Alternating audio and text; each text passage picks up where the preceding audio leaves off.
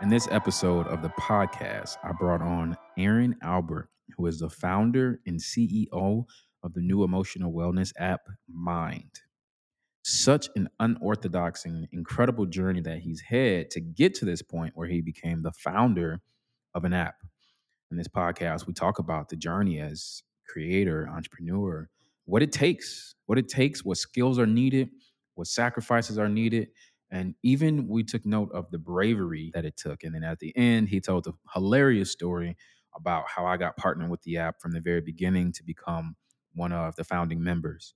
Now, I'll tell you quickly, when I worked in corporate America, one of the things that really disturbed me was, just not being able to input the culture, input on the team, input on, people's morale. We just had to follow orders essentially. We had to follow what was given to us. We had to run meetings the way that corporate, the people sitting who weren't even in our offices, we had to follow their structure. And I just don't think organizations should be ran that way. I just don't think teams and structures and relationships should be ran that way. Like I thoroughly believe in adjusting to everybody and to everybody's needs. And I think about like that football coach who gets a really good talent at quarterback, but he doesn't adjust his playbook. He just calls the same plays he's always called because they worked in the past. And then all of a sudden we're like, well, that quarterback failed. The quarterback sucks. And that's not necessarily true. Actually, the system failed him. His leadership failed him. I think that adaptable leadership is super important. You think about it as a parent. Can you always be the same time with your kids? Think about it as you enter your relationship. Can you always be the same person when you enter a relationship? Maybe not. Like we all change, we all adapt. And so I feel like the environments we work in should adapt because needs change, desires change.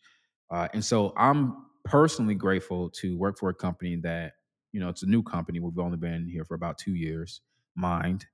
But we're adaptable and we're growing, and the leadership is adaptable, and it's a leadership that they're interested in people's mental health. We're a mental health company, so it's good to see that. So, without any further ado, I'm excited to present to you this conversation with Aaron Albert, and I hope you continue to free your energy.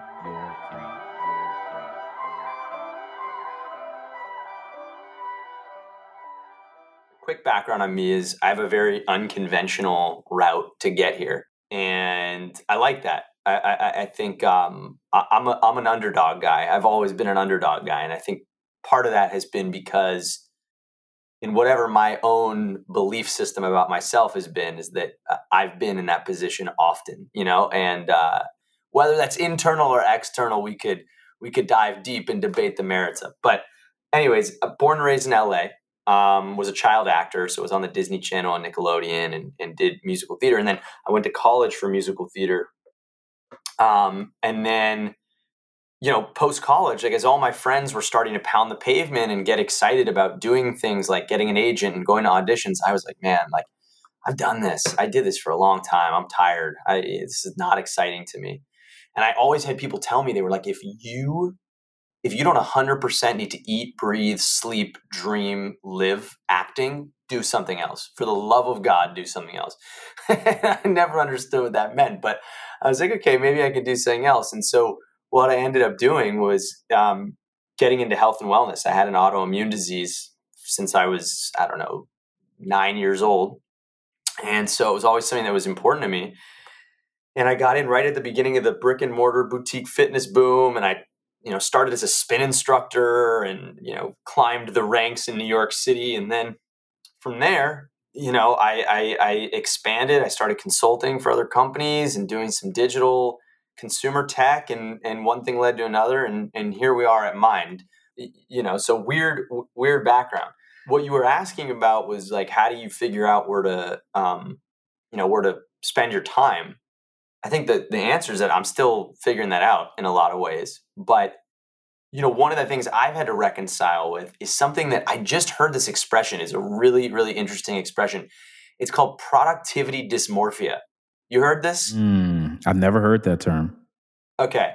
I thought this was so, this was like, I heard this and this so deeply resonated with me because when I was a kid, because I was so out of control and I was a creative and I never wanted to do homework and I never wanted to study and I never wanted to do like the stuff that felt like really tedious and that I couldn't really see like a clear reason why I was doing it. Like I didn't really see like, okay, where is going to be the inherent value that I can actually pinpoint from doing this?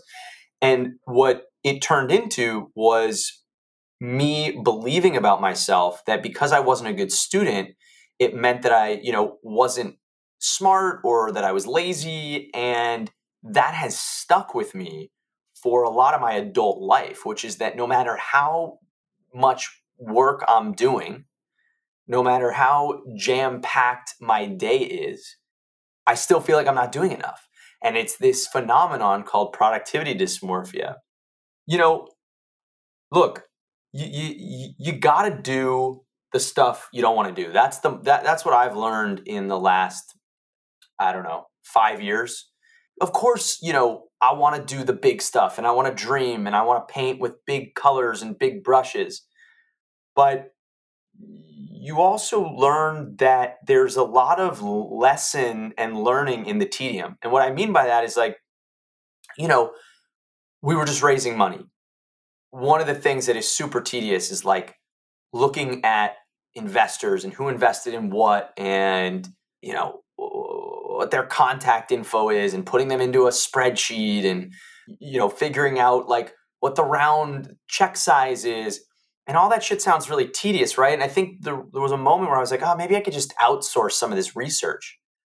But in doing it, you realize that you start to pick up on patterns. You start to learn how to pattern sort. So all of a sudden I went from knowing nothing about, the investors that I was looking at to now like I'm a Rolodex of investors. I know every consumer fund, I know what their average check size is, I know what they're looking for, I know if they're going to be a good fit. And now I can even look at investors that I don't know and very quickly pattern sort into, is this going to be a waste of my time or are they somebody who's going to understand what we're doing? So it was only because I was willing to do the tedious shit that I was able to develop that skill set.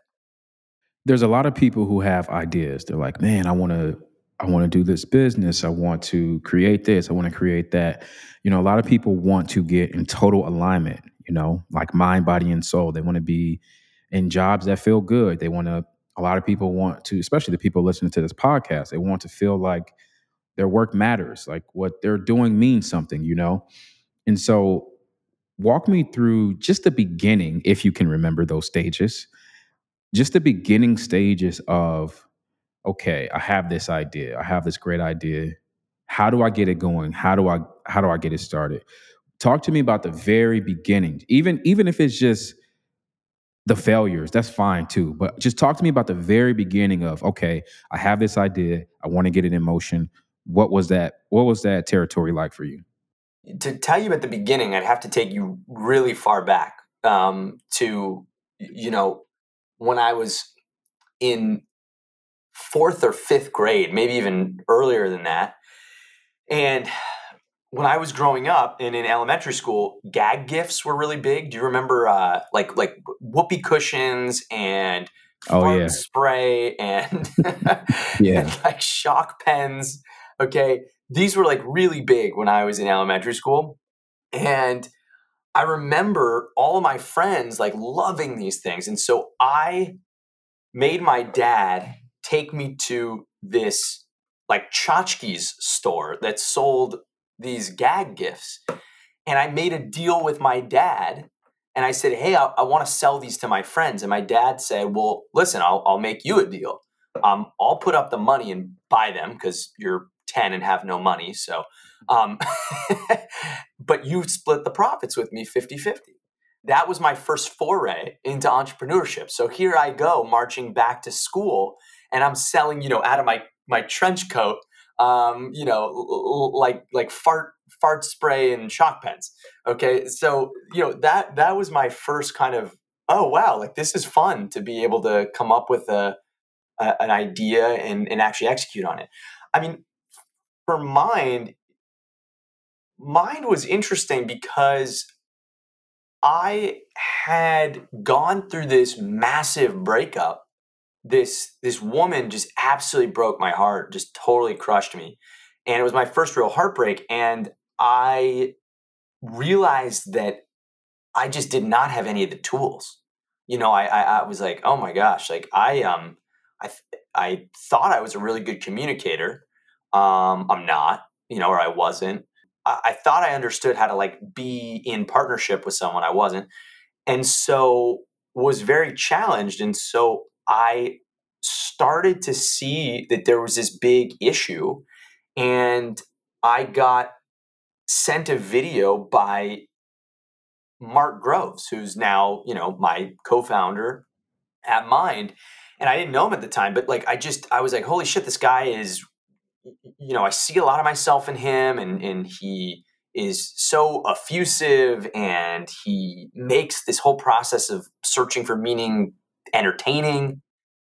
And I started to think like, why did this not exist in like one central place? Why did I have to do so much work to find this? And then it was on Instagram, and Instagram didn't feel like the right place for this at all.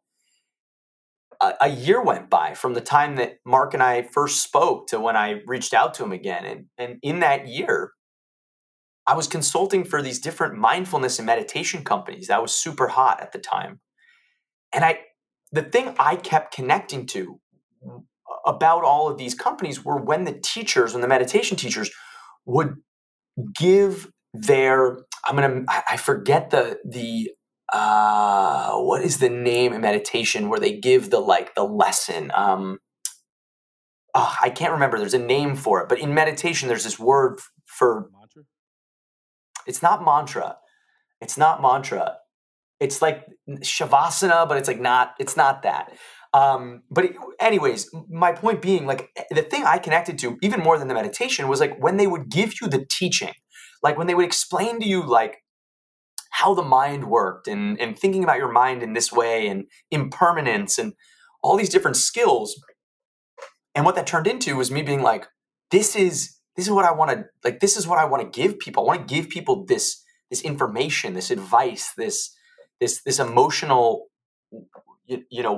wellness content. And that's sort of how it all started. It was just an idea. And then I reached out to Mark and I said, hey man, I've been working on this thing.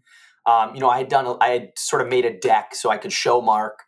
And I called Mark up, and at the time I was actually working with another woman on the project, and she ended up not wanting to do it in the end.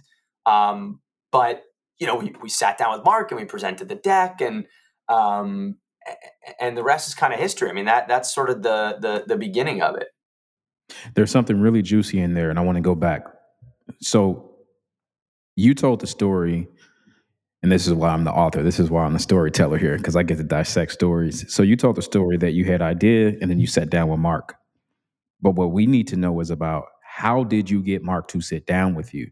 What was it Mm, like to reach out to him? Like, what yeah. was the process going through your head? Did you have doubt? Did you have fear?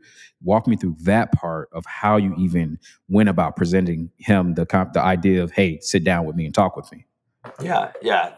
Good question. Um, so the story here is that I watched all of Mark's videos, and then I reached out to Mark via email. And at the time, he was still seeing people one on one, and so we connected. And my gift, I think, like, we all have our gifts, and my gift in life is my ability to connect. Okay, you put anybody in the room with me, and I'll figure it out. I just love people. I love understanding people. I love figuring out, how to get a laugh out of somebody, or how to make them feel emotional. Like, so again, I'll back up to school for a minute. And I know I'm not giving you I'm not giving you the most succinct answers here, but there's a reason why, which is in school I always used to befriend my teachers, and I used to befriend my teachers because I didn't want to do the work.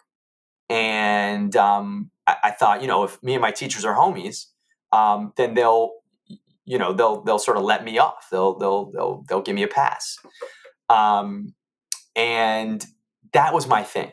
So I knew that I was always been very good at creating a friendship with almost everybody, whether it's my doctor or a teacher or my friend. And so with Mark, we very quickly, in like the first coaching session, I did that same thing with him, where I sort of like I made sure that underneath the relationship, I was like, no, no, no, we're gonna be friends. Like you think that you're just coaching me, but we're actually gonna be friends. And so I had built, even in just 2 sessions, which is all Mark and I did, I had built this really deep sort of rapport with him. Um, it turns out I had a teacher in college who, after many years of having this teacher, I one day said, "Hey, what's your story? Why won't you be my friend?" And he said, "I've seen you for the last year try to be my friend." And he said, "I'm going to tell you something. The only person that hurts is you." And I was like, "Okay, like tell me more." Damn, that's harsh. And he said, "If we're friends," this guy read me like a book. He said, "If we're friends, I'm going to be easier on you. I'm going to let you slide. You're not going to do as good of work. And that doesn't affect me. That affects you. So we're not going to be friends. Until you graduate, we're not friends."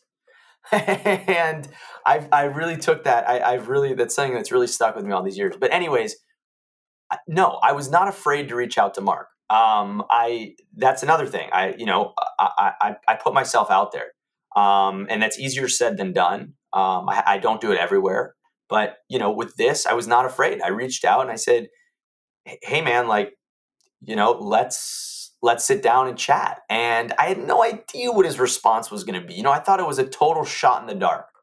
Um, but yeah, but we're here. Okay, so there's what needs to be noted in that story is the bravery. Really, is what it was. It's courage. You were brave. You put yourself out there. You took a risk, and that risk is obviously paying off because you're seeing your dream come true. You're seeing your baby be created. So, walk us through the next steps. I'm just so curious, just as a founder, as an investor, as a entrepreneur, how obviously I'm an entrepreneur in a different light, but I'm just curious, like, the mindset that goes behind it. And that's what so many people are after is, we want to know how. So share with us those next steps after you make the pitch and you get his buy-in, how do you get the company started from there?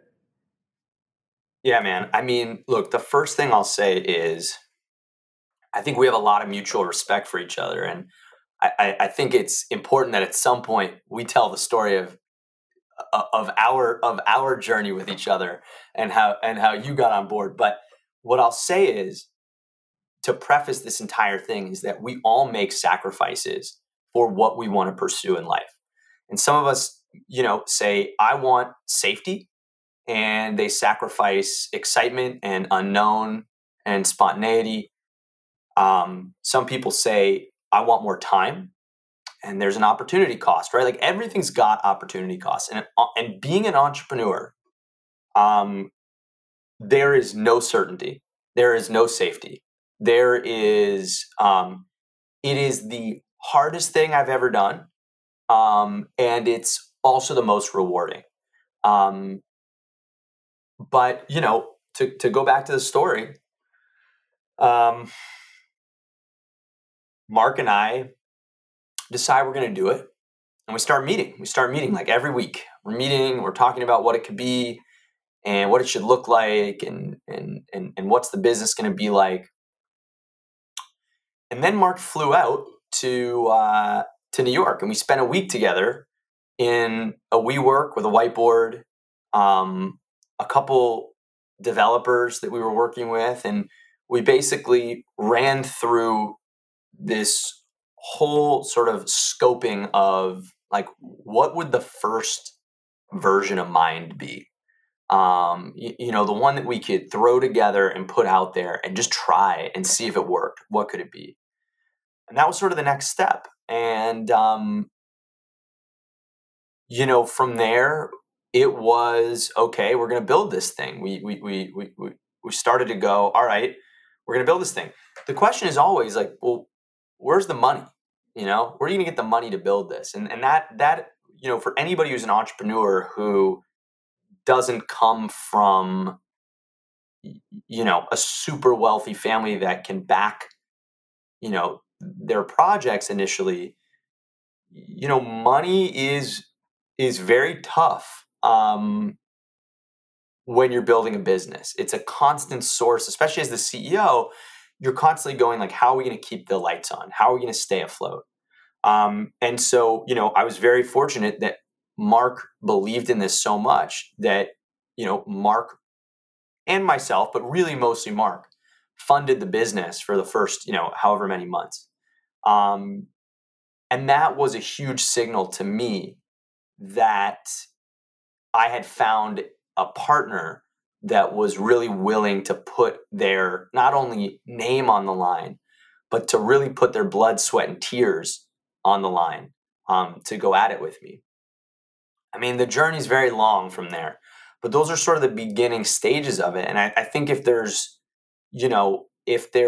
a lesson for entrepreneurs, you know, rarely do businesses fail, because of competition or because people can't raise money. If they've got an idea and they're dug in and they're executing and they're working for it,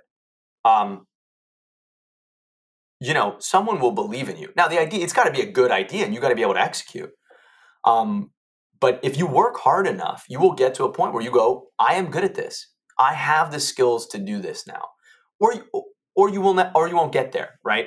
But that's sort of what the beginning of the journey was like, and it was tough. We had to figure out, like, how are we going to convince 10, 5 even other mental health, emotional wellness experts, creators, coaches in the space to take this risk in the same way that Mark did. And so what was that like? Because that's where you start, you start building out your team, you start getting talent, you start searching for people that you feel like would be in alignment with, with the app, with the project, with the business. And it's like, I'm sure there was a bunch of people that you said, okay, kind of, maybe, no. And then there was probably some people you're like, oh, hell yeah, we need that person. So what are some of the qualities that, just from like a team building and like community standpoint, what were some of the personal qualities that you were looking for? Yeah, I mean, look, I think our whole thesis was we can't build another doctor's office.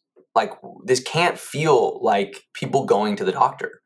Um, my whole viewpoint, right, on mental health, emotional wellness, and I want to specify because I sort of use those as two parts, of a continuum, which is like, on the left hand side, you have like mental health, which is anything that's clinical, right? Depression, anxiety, bipolar, anything that is clinically diagnosable and treatable and needs, oftentimes clinical support. And then you've got sort of on the other side, you've got emotional wellness, and everybody has that, right? It's us trying to figure out how to function in life, how to be better communicators, better lovers, better partners, what is our relationship to our career and money, right? We all deal with emotions on a daily basis, and how do we really give people the tools for that? And my whole thing was like, look, people realize, I think they understand logically the value in needing to care for your emotions. But I think it's really hard for people to prioritize, because when there's stuff like Netflix and YouTube that are so much easier and just mellow you out, and there's no work you have to do, it's just kind of mindless and entertaining and takes the stress off. I think it can be really hard to make a case to yourself, despite knowing how important it is, that you got to do some work today. And so I think our whole thing was, how do we break the rules? How do we make this not feel like so much work, and instead make it feel like a place that's collaborative and communal and engaging, and that there's a fire there, and that these conversations are deep, but also fun, even when they're shitty and hard to hear. That knowing that you're doing it with other people, knowing that there's energy behind it, that there's somebody passionate speaking about it, that it feels different. It doesn't feel like going to a doctor's office. And so, that was the big thing for us, and we wanted to find people who fit that bill, who were, not only great teachers, who not only had built a really amazing personal brand, but could engage, could get people excited about taking care of their emotional health. And I really am proud to say that I think we did that. I noticed you shouted out your mom on your Instagram. I think it was her birthday. Mm-hmm. Got to shout out, Not Mom. not everybody does that, And then in the story you're telling us, you had a story with your dad, him becoming an entrepreneur partner with you and an investor in you essentially when you were younger. Mm-hmm. What Mm-hmm. role has your parents played in your life? What are some of the things that they taught you and instilled in you that you're so grateful for and that you're proud of? Yeah, I mean, listen, my parents both have given me incredible gifts. Um, my mom is like the most loving, kind, wants everybody to have a good time, would do absolutely anything for her kids, is like a friend you can count on. Um, and that's been a big part of my life, is wanting to surround myself with great people and wanting to feel like I was in community. And I got so much of that from her. And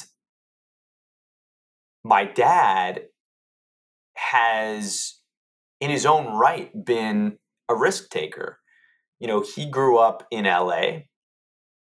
He thought he was going to go into his parents' family business. His parents had a furniture business, and that ended up not being possible. And so here he was with a wife and a newborn baby, and had to go, what am I going to do?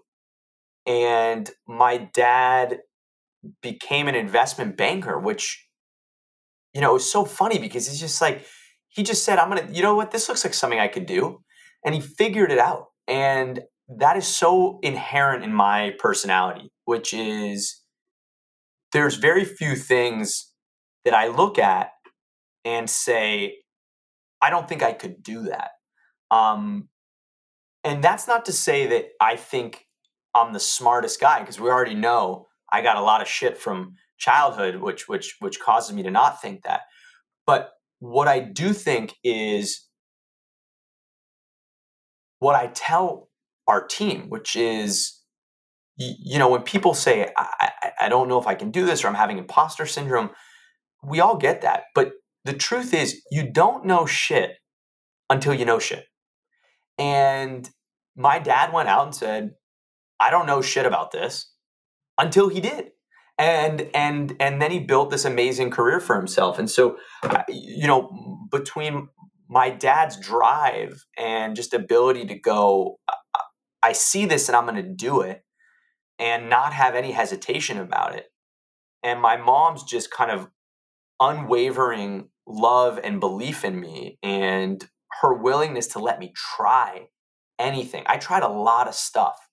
I just got asked the other day, I know I'm jumping all around here, but I just got asked the other day, what's the worst piece of advice that you ever received? And the worst piece of advice I ever received was, don't be a quitter.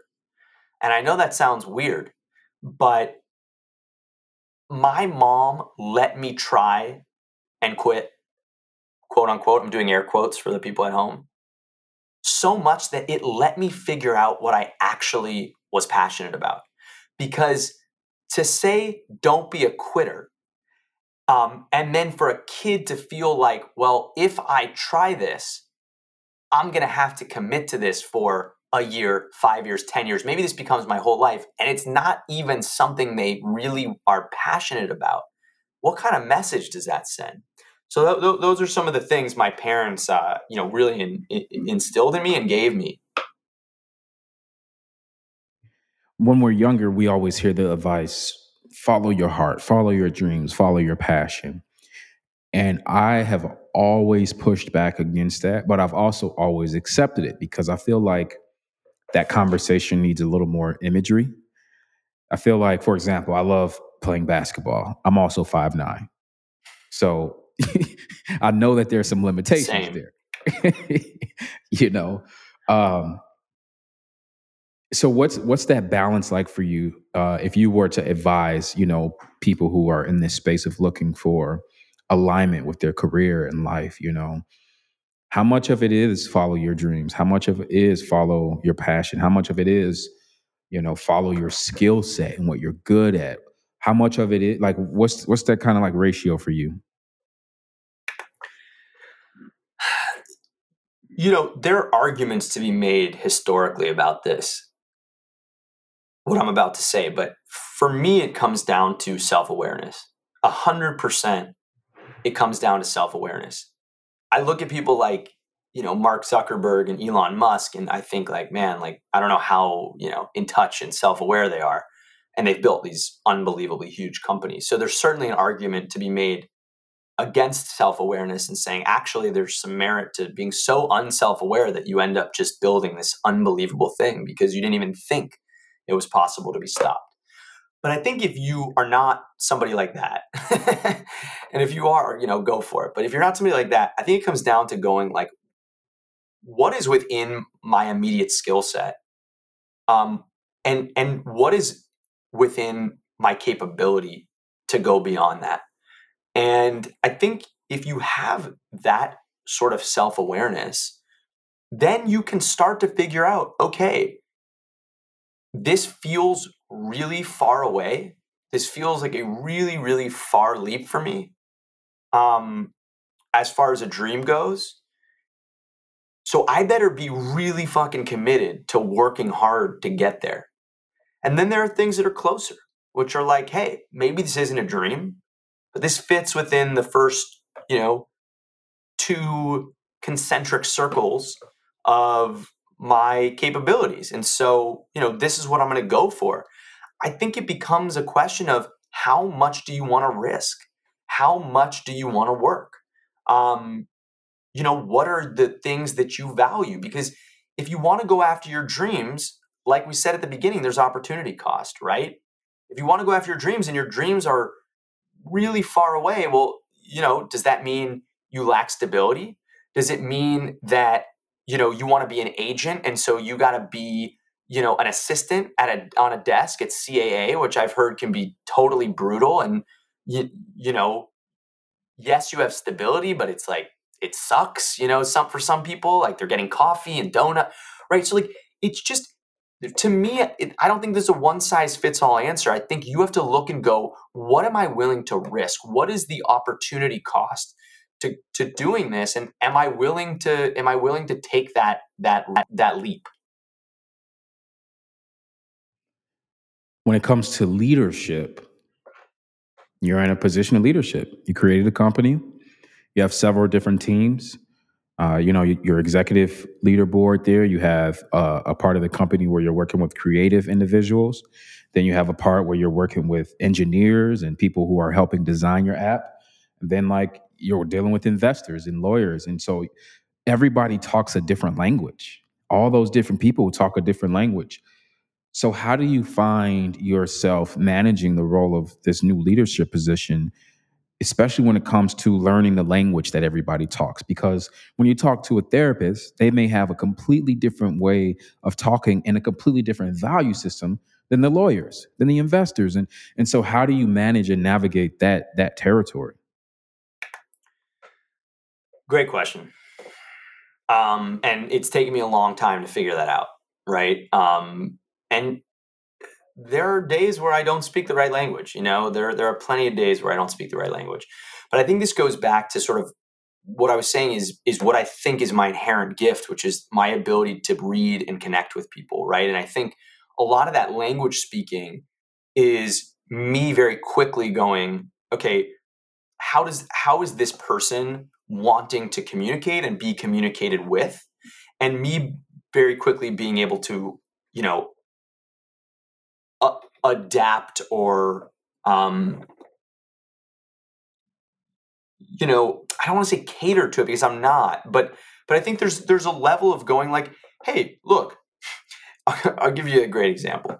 Okay, when you are kissing somebody for the first time, you're taking cues off of that person, or even before you kiss them, right? You're taking cues. You're going, how am I reading this? What's their body language like? What's their voice doing?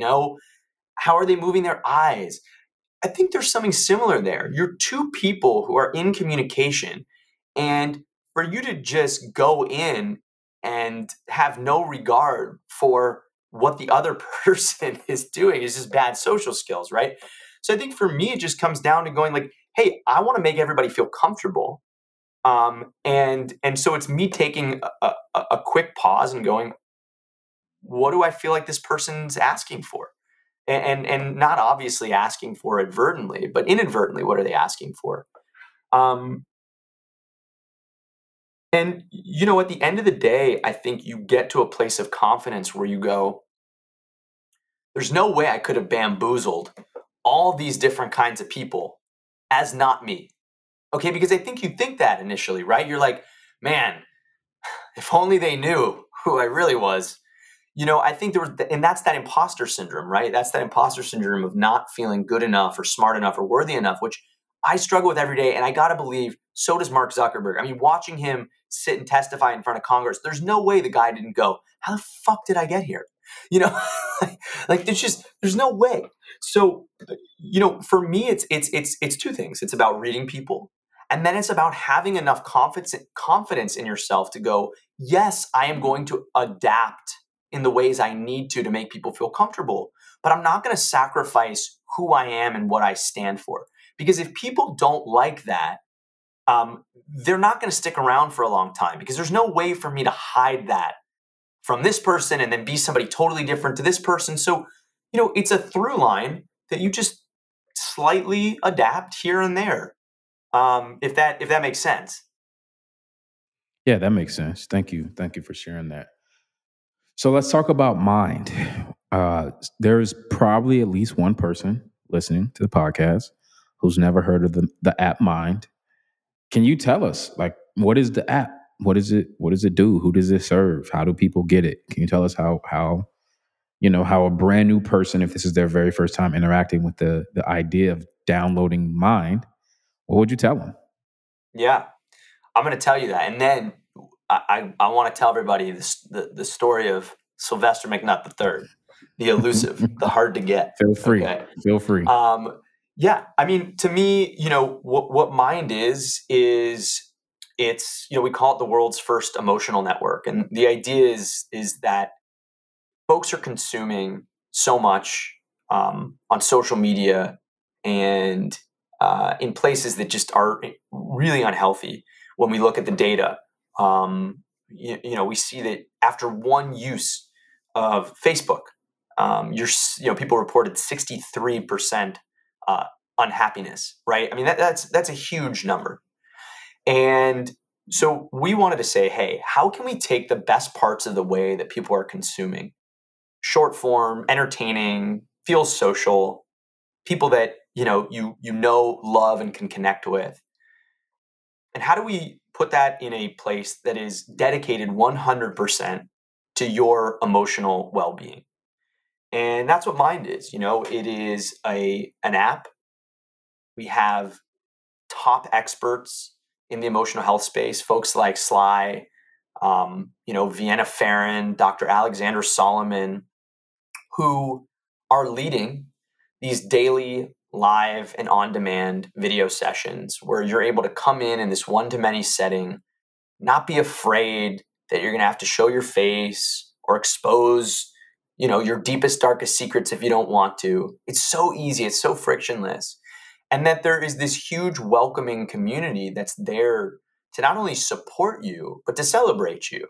Um, and that's the beauty of Mind. And this is really only just the beginning. I mean, we are just scratching the early days surface of what we want to do and where we want to go. But we really want to make sure that people feel like, hey, if I've got a question or I'm going through something or I don't know how to navigate this, that there is a companion with 3 clicks of their iPhone or Android that's there for them. And so that's what Mind is, and it's available on the App Store and Android Store. You can go to doyoumind.com, or in Sly's case, I believe it's what is your, I forget your website. I think it's sylvester.doyoumind.com, but we're gonna have to get back to. We might have to edit this part out. Um, I don't, I forget what the link is, but I'm sure Sly will post it in the show notes. And you can come and see Sly live twice a week. You can interact with him. It's much more intimate, no trolls. And yeah, that's how I describe it. Beautiful, man. I love it. I love being part of the team and being one of the founding members. And so I hear that there's a story you want to share about how that process went Oh down. yeah. Oh yeah. Well, listen, man, you did. You played hard to get for a while. We, in the spirit of unknown and reaching out and not knowing if things were going to work out, Sly was our hardest nut to crack, if you will, um, which was not meant to be a pun or a play on Sylvester That's a good joke. McKnight. That is a great joke right there. I like it. But alas, yeah, we reached out to Sly and we had this whole thing, and we did this big pitch, and Sly was like, it was. Again, to reiterate, we did this backwards. Most companies launch a product and then go out and go to people like Sylvester and Vienna and and Jen and say, hey, look, we have this great product. Do you want to be on it? But we did it sort of the opposite way, which is, hey, we have nothing. Will you trust us? Really trust Mark. To build something that's going to be awesome. And you were busy, man. You had a lot of stuff going on, and so you said, look, this sounds cool, but I just can't. I don't have the bandwidth right now. And we respected that. We said, look, this guy's got good boundaries. hopefully he'll teach boundaries on the app one day. And so then we brought on Sherry Salata, who was the executive producer of the Oprah Winfrey Show, president of the OWN Network. I mean, this is a epic woman. And we rolled out the red carpet for Mr. Sylvester here. Okay. I remember we had PowerPoints. Yeah. We had PDFs. We had music. We brought in dancers. We had champagne. I'm just kidding. But And that's what it felt like, though. That's what it felt like. Okay. Yeah. And again, I wish people could see me do this, but it was like at the end of Superstar, where you do the presentation and her arms are up in the air with the light from the stage beaming down. She's like, like panting because she's performed so hard. Right. Hopefully you guys can visualize this. And Sly was like, cool.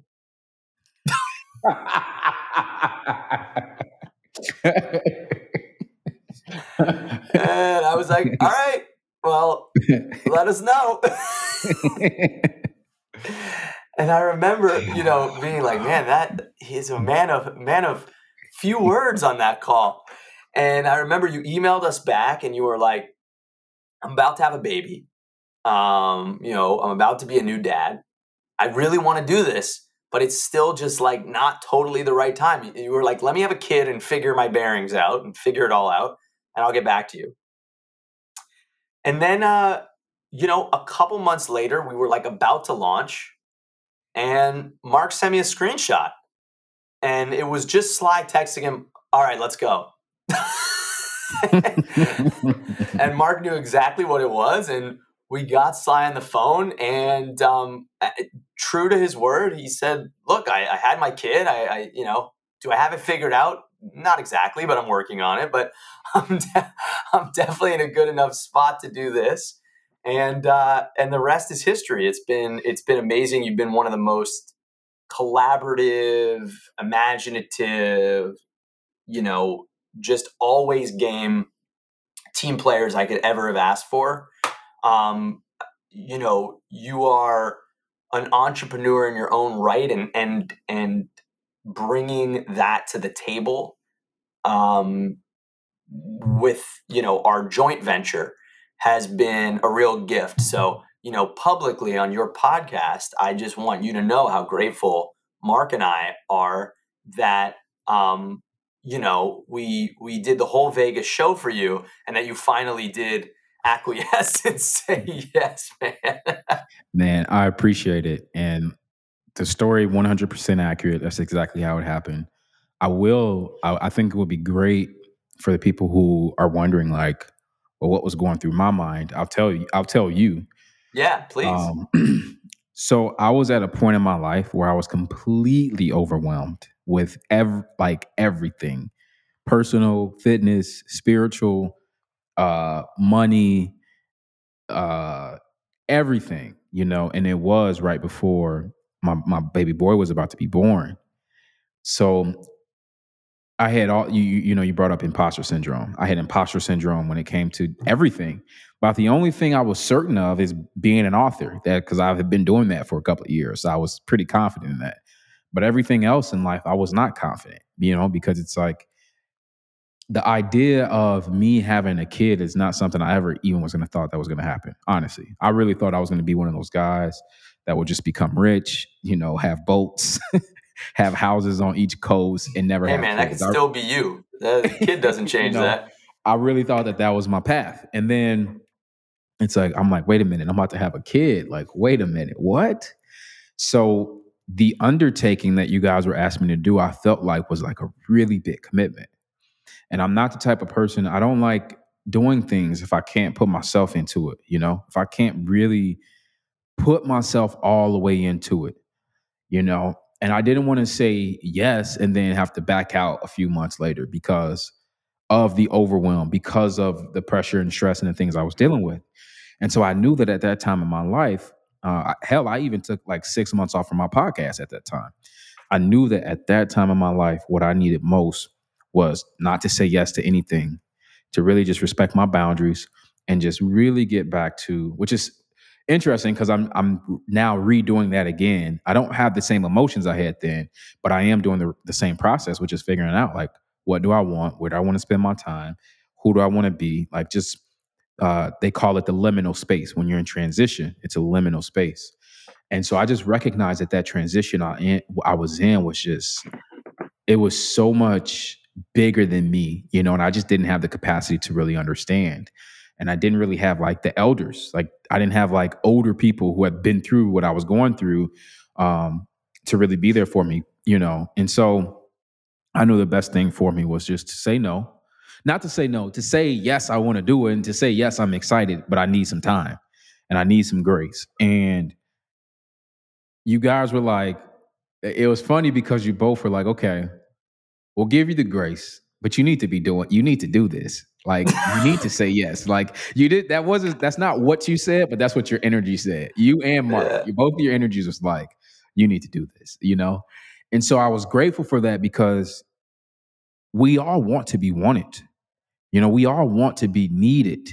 And so to be wanted like that, and then when you brought Sherry, and Sherry came in, and Sherry was also on the podcast here too, and she comes in and she's like, yeah, I ran the Oprah show for 20 years, executive. She just brings out her resume. And as I'm on the call, I'm like, how am I going to say no to this? Like, you brought Sherry Salata to the meeting. I can't say no to Sherry Salata. And I just didn't know what to say. That's why when you're like, okay, cool. That's why, because I was just keeping it to myself. I'm like, all right. But I knew my boundaries still weren't ready to come to come down. And so, if anybody's listening, I think that there's two lessons. I think one, you definitely need to say yes and take opportunity when opportunity comes. But I think two, also you have to be, self-awareness. You have to be honest about where you are and your energy and your capabilities. Because the worst thing that could have happened is I would have said yes at the beginning and then gave you a half-ass version of me, gave you a low energy version of me, gave you the version of me where I have to skip out on, the meetings and the calls and the parts that is about building community. Because in our company, we have a lot of meetings and we have a lot of calls, and it's all about building. It's all about communication. There's a lot of back and forth. That's essential to building a company, to building community. And I just knew, like, energetically, I needed a little bit of time. So I guess I owe you a big thank you for giving me that grace and letting me, figure out what I needed. And personally, man, I'm excited about the app. I tell everybody about the app when I come across them. I'm like, man, you got to get this app. And I'm just excited about it because it's like, I went on Instagram Live the other day, and it feels icky to me at this point because I've been going live on Mind for about a full year now. I think we launched September 7th last year? September 14th. September 14th. So we're about 1 year in. Yeah. So Aaron, as CEO, you need to throw us a pizza party here, okay? And some Hey man, salads. we're taking a collective mental health week. Nobody even responded to that in the email. There was no Really? excitement even. Oh, I didn't get that email. Maybe that's Yeah, why no, I I didn't sent I respond. sent our 1 year anniversary email. I said, by the way, we're taking a company wide mental health week, and I got no love. All right. All right. Let me get in the email and make sure I respond to you. And you know what, man? It's just exciting to be around. This company's been around for 1 full year, that the people have known about, obviously for about 2 or 3 years, in the underground building. And it's exciting, man. I'm excited about where we are in the present. I'm excited about the creators who are on there and the different perspectives we have. That's one thing that I really like, is that we have a lot of different perspectives. It's not just the white male perspective, It's the white straight male perspective. It's every perspective is represented, and I think that's super important because that's what society is. That's what culture is. It's a lot of different perspectives, and I'm very grateful for you and Mark as co-founders to recognize just some of the things that you guys bring to the company. Is you bring empathy, you bring a lot of openness. Like when we have our meetings with Mark, he's very open to get feedback, to understand everybody's position. That's something that I personally dealt with when I was working in corporate America is, I would have these ideas. Not only was I executing on the ideas that they gave us and doing very, very well, but I'm like, look, if we did this, we'll make more money. If we do this, we'll have a better customer experience. If we do this, but they always got shut down. And I remember leaving my job and I remember saying to myself, like, man, I need to work with people who are at least open. Like, I don't need everything I'm doing considered or implemented or integrated. But if I raise my hand, at least consider it. At least note it. At least put it on the bulletin board. Even if the idea sucks, just say, you know what? Okay, yeah, yeah, it sucks, but I considered it. At least acknowledge it. And that's one thing that I'm grateful for. Just like as a leadership team, that you guys do that. Like you let everybody's voice have a voice. Everyone's voice matters. And I think that's so freaking important, man. As these new companies keep coming up out of nowhere and keep getting founded, I feel like the leadership is so important. So, Aaron, I'm so grateful you got to spend some time with me today. I wanted people to get to know you, get to know the mission behind Mind, the man behind Mind, and just how we got started.